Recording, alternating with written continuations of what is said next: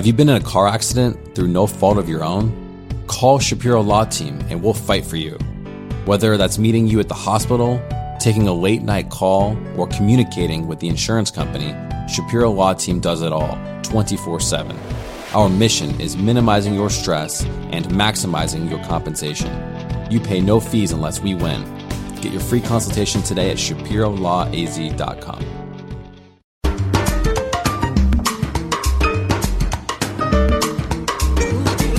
It's time for Counterculture. Are you tired of how divided our world has become? We desperately need stories of peace and healing. We find the bridge builders across the globe who are stepping into the divides of culture and bringing understanding, compassion, and reconciliation. And now, here's your hosts, Jonathan Sanborn and Lisa Jernigan. And hello again. Thank you so much for tuning in to Counterculture. I'm your host, Jonathan Sanborn, and Lisa Jernigan. Hi, Lisa. How are you? We're doing good today. I think it's another good day, I think. It is another good day. We've got spring in our step. We've got spring in the air. We have an amazing guest in our studio. What more could we want? What more could we want?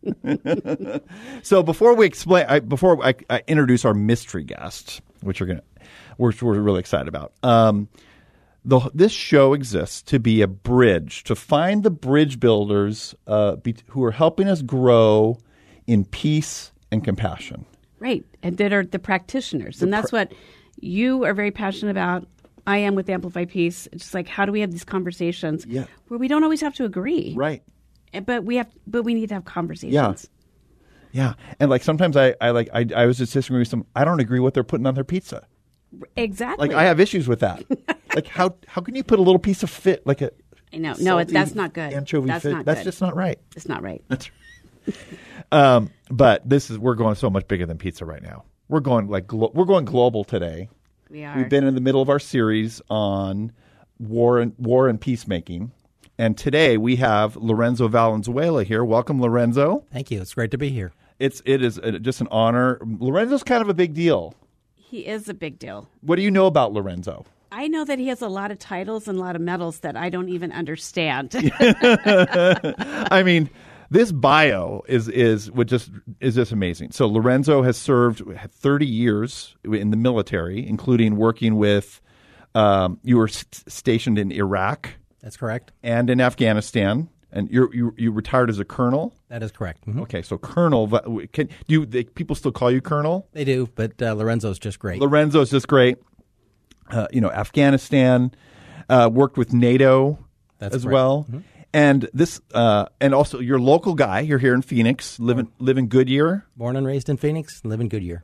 And so in addition, look at this. Okay, the Legion of Merit, the Bronze Star Medal, and the Purple Heart, Combat Action Badge. Unbelievable. I mean, Ranger Tab, Air Assault Badge, Parachute. I mean, just the medals and background of what you've been able to accomplish is fantastic. And the stories behind all of those. That's the thing. Those are reflections of a deeper level of commitment to peacemaking and a view that he has that we're really excited to kind of get into about what it means to live out your faith and live as in the military in these hot zones where our soldiers have gone. So let's just go for this. Let's dive in. So yeah, go ahead. Well, I know, Lorenzo, we were just chatting before the show a little bit about, you made a statement that 99% of people join in the military to be a peacemaker. That's my estimate. When you see these young men and women out there doing the Lord's work, they volunteer. It's an entirely volunteer force. They understand what they're getting into. They wear the uniform. They wear the flag on their shoulder. And they know they're going to be deployed to foreign lands. And they go with the purpose of making peace. None go with the purpose of engaging in war. They go with the purpose of helping the folks that are in that country and really doing the Lord's work. And you see some amazing things out there, whether it's rescuing children, having children passed over a fence, as we saw in Afghanistan, rescuing dogs in irrigation ditches. Mm-hmm. Americans love to rescue things. So watching them engage in what is a very spiritual endeavor, and you wouldn't think that deploying to a war zone. But I can honestly say 99% went there. 1% might have gone for the excitement. The other 99% went to do the Lord's work and did exceptional things. So this is really fascinating. And I think we often think, I had friends at Luke Air Force Base. And when for a number of years, we're pretty close. And they often talked about this idea of a warrior mentality. You're trained to be a warrior. So how does that fit in with the training and understanding of being a warrior with this idea of being a peacemaker? Tell me about that. So what you find is the values that we hold dear, mainly spiritual values, to one another, to a higher calling, and again, just doing the Lord's work, drive one to be a good warrior. You can see the metaphors often used in religion to be a warrior for the Lord, a warrior for Christ, and all of those things. And it's similar that way. So you'll see folks with St. Michael medals. You'll see folks with religious crosses on their uniforms and those types of things because they know they're going out to do what they hold dear to their values. In this case, helping those who may not have what we enjoy here in this country. So let's get into some stories. Let's flush that out a little bit. Like you're in southern Iraq. What role were you holding in southern Iraq? So basically, in Iraq, I was the landowner. The landowner, okay. And so I had the provinces south of Baghdad. The maneuver forces would move through, or they would hold a position in those provinces, and I would coordinate between the governors, between the Iraqi government, the Iraqi forces in the area, and our forces to make sure everybody was doing well. And it was fascinating to watch the transition from some of the folks going from warrior to peacemaker. So they would come in and they would be prepared. A new unit would arrive and be uncertain about what they were to do. These are the American soldiers correct. coming over, or the Western, right? And I would come to them and say, okay, the first thing you need to do is you need to have a sheep dip. So we're going to bring all the tribal sheep in, and you're going to dip them in something that removes the ticks and the rest of it, and then they're going to go on their way. And then you're going to establish a farmer's co-op where you're going to have grain and seed and tractors, and they're going to come check. Yeah. And they look at you like you have a wristwatch on your head. This is not what we were trained to do, No, right? that's right. But they quickly understand that the fastest way to avoid a conflict is to create peace. And the fastest way to create peace is to establish a brotherhood with the folks that are living in that area. And so they would quickly learn that learning how to dip sheep, learning how to harvest dates and spray dates and all the rest of it. These are common daily occurrences in the people that they're spending time with in southern Iraq. Yes, absolutely. And so they understood that the non-kinetic was far more valuable than the kinetic. There was kinetics that happened. As you saw in my bio, I got shot 3 times. Didn't enjoy any of the 3. No. But the reality was that the kinetics were probably a byproduct of the fact that we were successful in the non-kinetic arena. So somebody didn't want us building schools. Somebody didn't want us dipping sheep or establishing a farmer's co-op. The greater the chaos, the happier the folks that were not peacemakers were. Well, and you're talking about some dynamics here that in peacemaking is how do we bring 2 different sides together to understand and focus on our commonality instead of going, okay, you're this, I'm this, but where's the space in between where we can really connect and like whatever, it's the sheep dipping and all that kind of stuff. But they see the human side. Absolutely. And that's what we got to do is like, how do I see beyond the uniform? Because that's intimidating if you're living in Iraq, but also for the soldiers to see beyond their dress, to see the human on the other side. So when you're working together, it's a beautiful thing to bring them together to work together because then you see the humanity in each other. Absolutely. It was, and as we discussed before, the quickest way to peacemaking is to establish a baseline of truth. And so having the commanders come in and define what they say peace looks like. In that arena, peace looked like no IEDs on the roads. Peace looked like none of their soldiers being shot. And having the locals come in and establish what peace looked like for them. In that case, might have been dipping sheep. It might have been harvesting dates, which is how they make their livelihood. It might have been building a school where a school didn't exist, and all the kids were afraid to go to a school. And so everyone brings their definition of peace to the table, and the locals say, okay, we will help you stay safe, and you can help us establish a farmers co-op.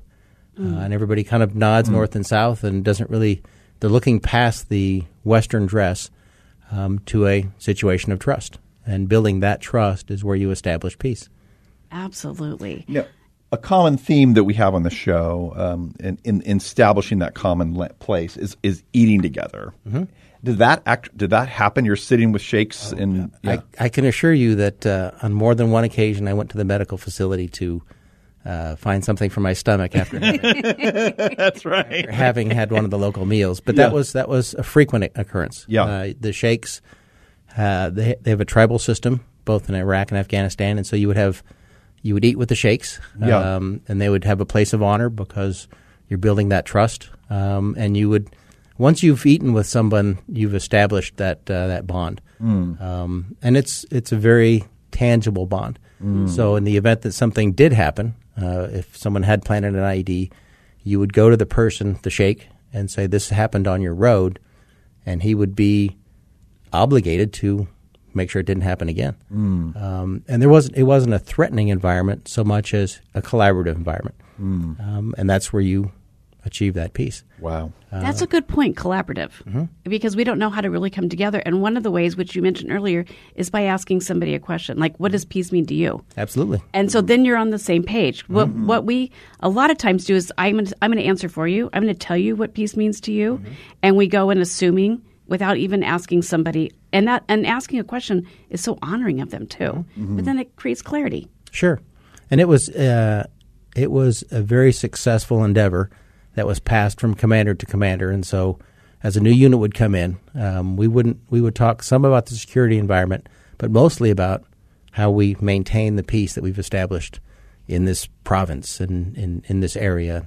And it was, you could find areas that were isolated, and you could move the kinetics to a very small spot, and then 95% of the area became peaceful.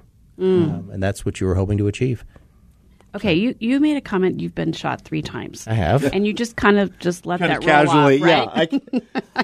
I flinched when I heard that. I'm like, if I get a shot, like a vaccine, I'm like, ow, and I complain about it. I got shot. Yeah. When I'm sleeping on my right side, it's sore. Yes. That was just some tiny needle. This is like a bullet. They were, and again, so we had a price on our heads, and that was because we were successful. If we had just been oppressive, no one would have thought that we were a threat. The enemy, the insurgency, would have said, "Well, they're oppressive people. Everyone hates them." We kind of like that. The minute we came in and established a bond with the locals, it was the greatest threat to the insurgency because they had nowhere to go. They would be pushed out of provinces. They'd be pushed out of villages. They would be told, "Hey, this is not a safe place for you to be insurgent," because we're partnered with the American forces, and so the risk. And I'll share a brief story. One of the greatest soldiers I served with was a man named Captain Brian Freeman. He was one of my deputies, and he was passionate. He had been recalled back, airborne ranger, just a fantastic soldier, very handsome. He was an Olympic athlete. And he had made it his purpose to bring Iraqi children to the United States for life-saving surgeries, and was very successful at it. Everyone told him, "No, it's impossible. You can't do that." And beyond all of those objections, he was able to bring 10, 20, I don't know what the final number was, Iraqi children and their families to the United States for a life-saving surgery. Wow. And he had it paid for by sponsors in the U.S. and by hospitals and the rest of it. He did all this in his spare time. Wow. Because he was managing one of my provinces in Iraq. The regrettable part of the story is that Brian had become so high profile and of such great value to our cause that he was captured and eventually killed by the insurgency. Wow. But Brian was the ultimate peacemaker. He was one who bonded with the people of Iraq. He had the purpose of doing the Lord's work, and the people of Iraq bonded to him, understanding that what he was offering was so much greater than what the insurgency was doing. And so, if you're just tuning in, we're here with Counterculture with Jonathan and Lisa, and we are talking with Lorenzo Valenzuela, Colonel, long career in the military, including a role as advocating for peace in both Iraq and Afghanistan, and just blown away by what we're hearing and your stories, and so this concept of the hard road of the peacemaker, like you're saying, he took this gentleman that you referenced and his heroic life of helping these children, and he paid that price. Mm-hmm. And so there's two things. One, what can we learn from that? And two, how did you well, let's start off. How did you respond to that, and then we can get into what we learned from that. Oh yeah, there's so many questions here. You're just kind of casually, and your demeanor is so calm and gentle, but you're this force underneath. So there's we're gonna let you talk. Now so when we knew Brian was at risk, and I had asked him to come home with me in December of 2006. He wanted to get one more child across in January, and that's when the bad event happened. Yeah. It was shattering, but in a sense, Brian had a spiritual mission, and he wasn't the first who have passed because of a spiritual mission. I mean, the Bible's filled with people who have met a demise because of their faith. Yeah. And he knew that. So it's a burden I carry with me. Right. I wish I would have had him arrested and brought home because he was the most beautiful man I've ever met. Yeah. But the reality was he wouldn't have wanted to come home. Mm-hmm. He was doing the Lord's work, and it was passionate to him. And I would like to say that Brian's the exception, but he's not. I mean, it's when you look across the force, when you look across, and that's not just the military. Right. Americans as people love unconditionally. And you see that in the most difficult places. So you have nonprofits that go out in harm's way to save children, to save animals, to save people who need life-saving surgeries, to do things that you sometimes scratch your head and go, well, you understand there might be a price with that. And the reality is they do understand. And that's a price they're willing to pay to go ahead and do the Lord's work. Wow. I remember this quote, and this made me think of just Brian's story, but find something you're willing to die for and live for it. And that sounds like what you're saying. Like he was willing to die for it. He knew there was a price, and yet he lived like one more child. You know, that's so beautiful and so rare to find that you're willing. We're like, I want to be a peacemaker, but oh my gosh, somebody said something bad about me, and so I don't know if I want to keep doing this. You might get written up by HR. Right? And so these things are like, okay, what is the cost I'm willing to pay? Right.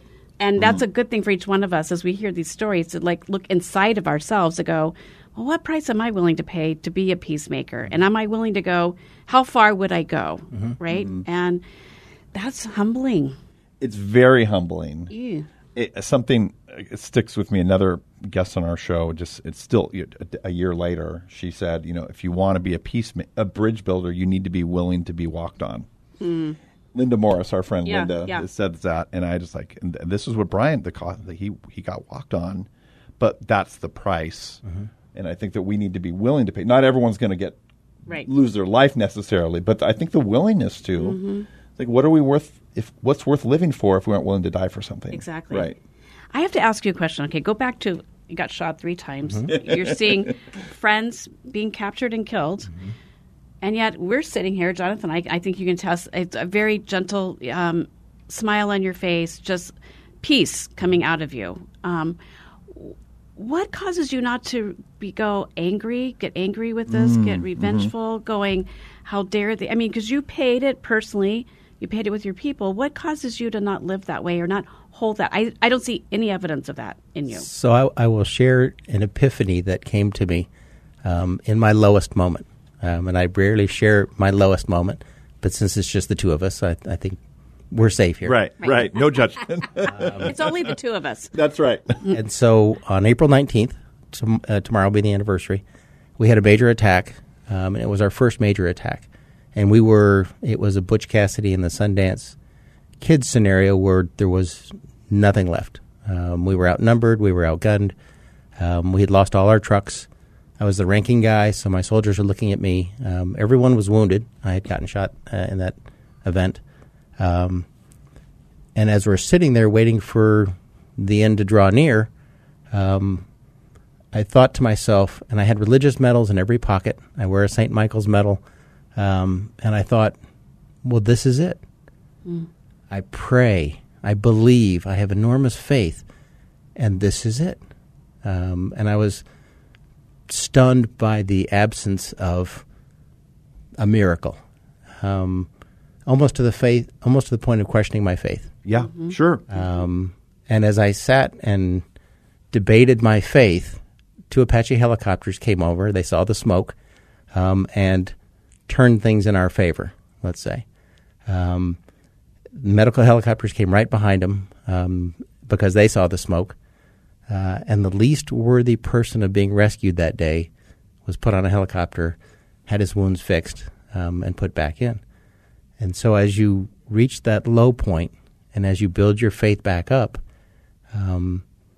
you make a promise not to question again because you just can't go back there. And so I lost more after that. And Brian's death was a shattering event. I wrote lots of letters to deceased soldiers' parents,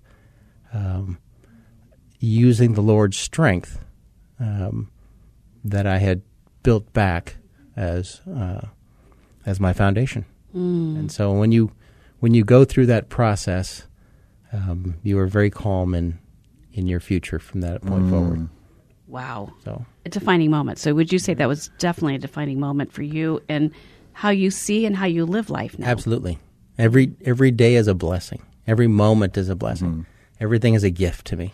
The opportunity to meet new people, the opportunity to impact others' lives is just a hoot. And so every day for me is winning the lottery. Wow. So how do you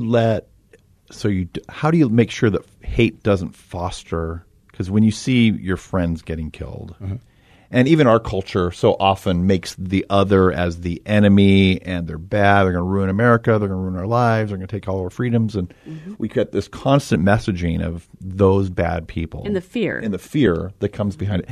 How do you find to not become a hateful person? Everything must be spiritual.